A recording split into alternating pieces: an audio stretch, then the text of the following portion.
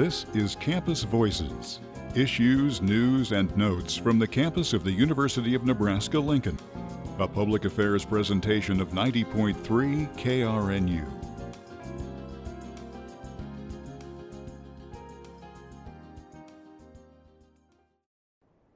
Hello and welcome to Campus Voices. I'm Lance Vide. Today my guests are Dr. Clinton Rowe, Professor and Chair of the Department of Earth and Atmospheric Sciences, and Dr. Ross Dixon, Assistant Professor of Earth and Atmospheric Sciences. Today we're going to talk about their work here at the college, the Traveling Climate exhibit in Love Library, and how climate change is going to affect the future of Nebraska. I just want to thank you, Dr. Dixon and Dr. Rowe, for joining me today, just being able to come out here. Pleasure to be here. You're welcome. Yeah. Awesome.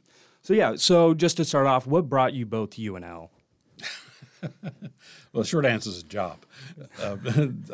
I came 35 plus years ago, and so I've been here for a long time. The school had a good reputation for climate studies, and so I took a job as a faculty member. I've been here just over a year, and similar reasons. That was interested in. I'm a climate modeler. I'm interested in projections of climate, and there's a reputation in this department for atmospheric science and climate studies.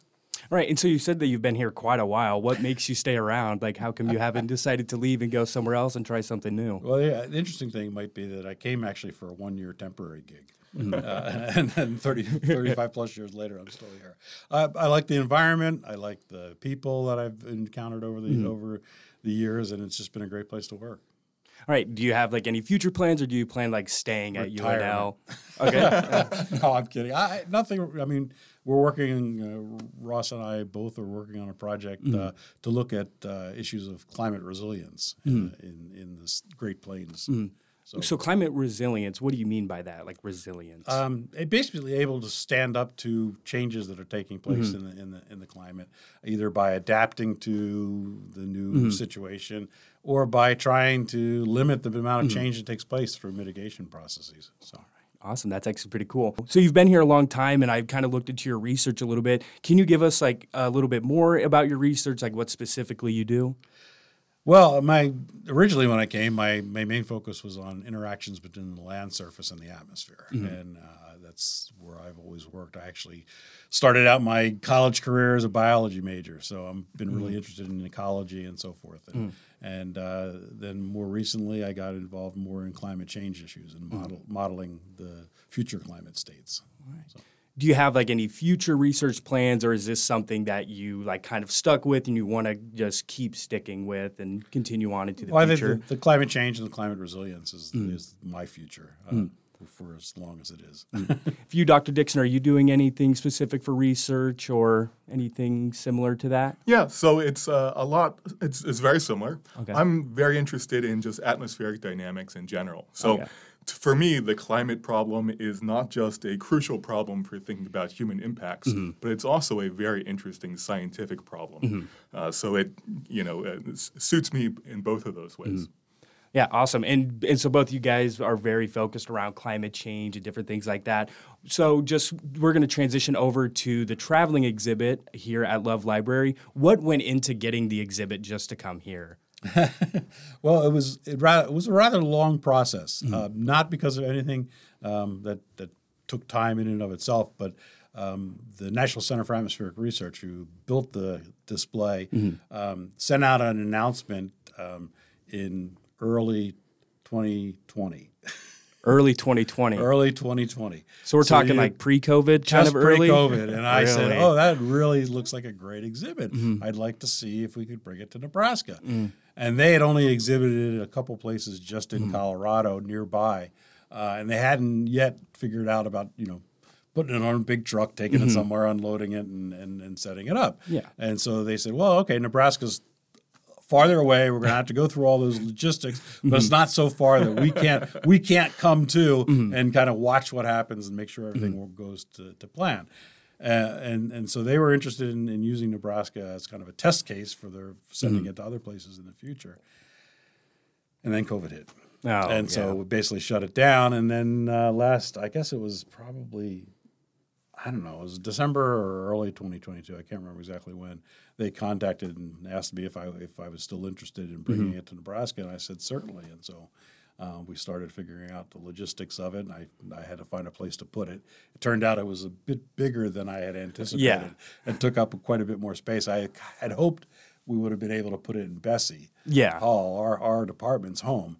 But it was too big for that. So I searched around. I talked to the State Museum, Memorial Hall, and they said, "Oh, geez, all our temporary exhibit space is booked up for the next 18 months." And then I happened to be going to a meeting with the Dean of Libraries, and I was walking through there, and I'm looking around. There's quite a bit of space in here now, and so I brought it up after we had finished the meeting for the other things we were talking about, and I brought that up with her, and she put me in contact with their events coordinator and the committee that he supervised, and fortunately I knew him from some other things, and we all decided this is a great place, a great thing, and we walked around the library with one of their other events planners and picked a spot and brought it in. And I read into kind of like your bio a little bit more, and you're more focused on the sandhills of Nebraska and that was another in the atmosphere. Like, why the sandhills? Like, how come? Well, partly because I have a short attention span. Like I said, I started out, my main focus was on land-atmosphere interactions. And so the sandhills is really an interesting area from that perspective because it's sand, right? Yeah. So when it rains on sand, what happens? The water flows through the sand really pretty quickly. And so the surface ends up drying out, but the water still continues to drain down. So in the sandhills, you have all these areas of groundwater that's close to the surface, in some cases even above the surface, and there's lakes, right? So it's a really interesting area in that regard. And so, years ago, I had some students who were interested they were looking at storm systems that would be coming in from the northwest into Nebraska, and they'd go over the sandhills, and they kind of would die out. You'd see this rain, or you'd see these big clouds, and they'd start to die out. And then when they got to the southern side of the sandhills, over the wetter ground, they would fire back up again, because moisture in a storm is really important for convection. And so we started doing some modeling there, and then I got involved with a big biocomplexity project, because the Sandhills just has enormous complex biodiversity in it for this region. It's not quite like the rainforest or something like that, but for this area, it's a very interesting environment. It has a very interesting ecology, both physical and biological. So it was very intriguing.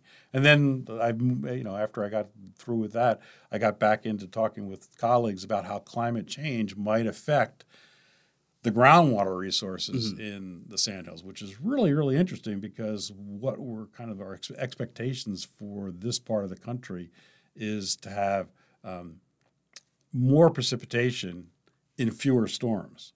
So this heavier precipitation, but then longer dry periods in between quite often. So we could have floods and droughts, under climate change in this area. It's really an intriguing thing where you might expect if it's going to get warmer, it's going to dry out, or if you get more precipitation, you're going to get floods. But we can get both. And so what's going to happen to this resource that's incredibly important for Nebraska and the whole country, this groundwater that's underneath the Sandhills? So it's really intriguing.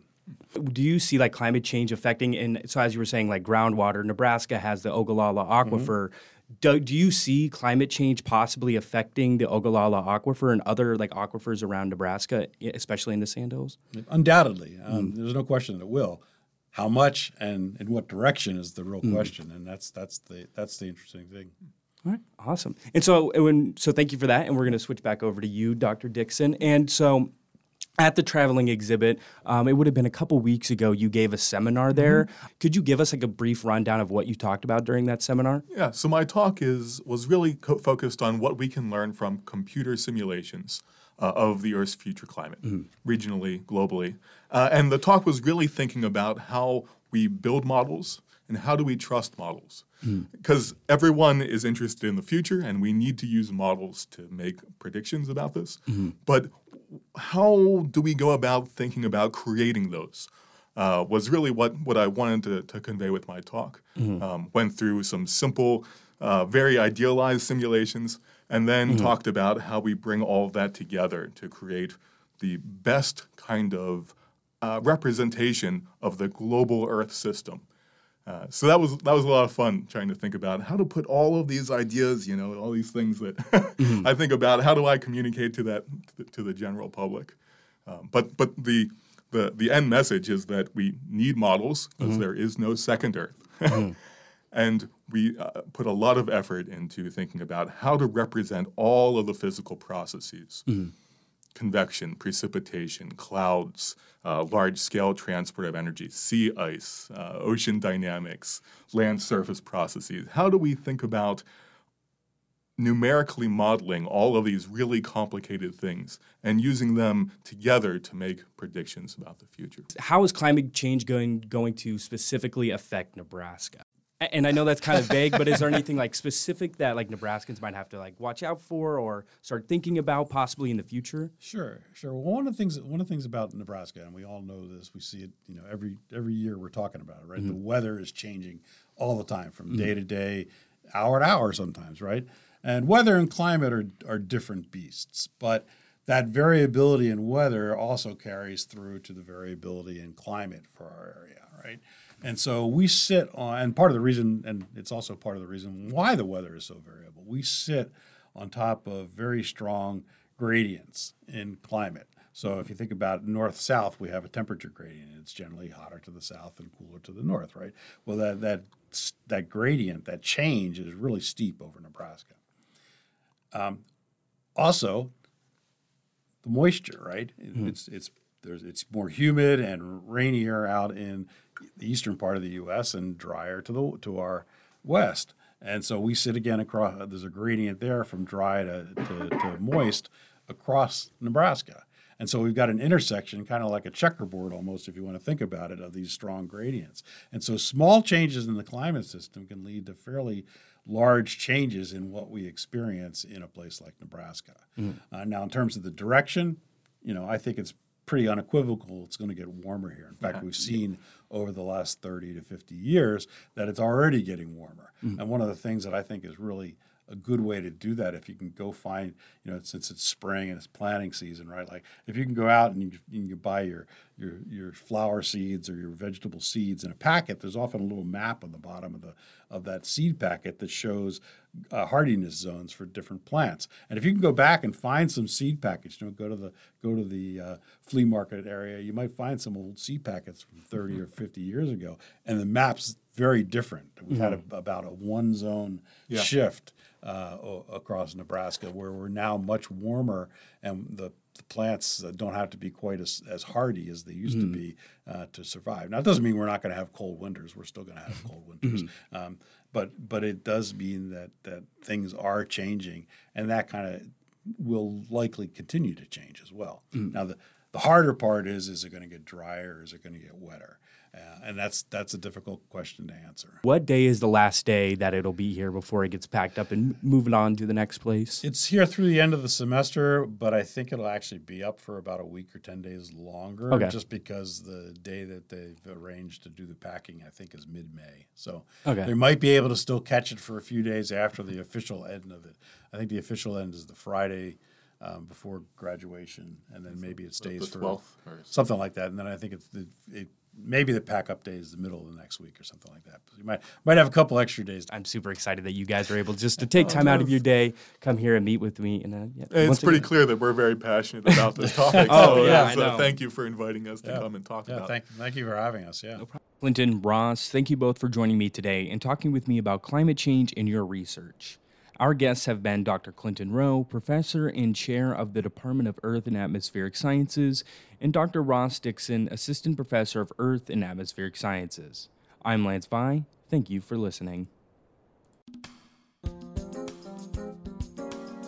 This has been Campus Voices, issues, news, and notes from the campus of the University of Nebraska-Lincoln.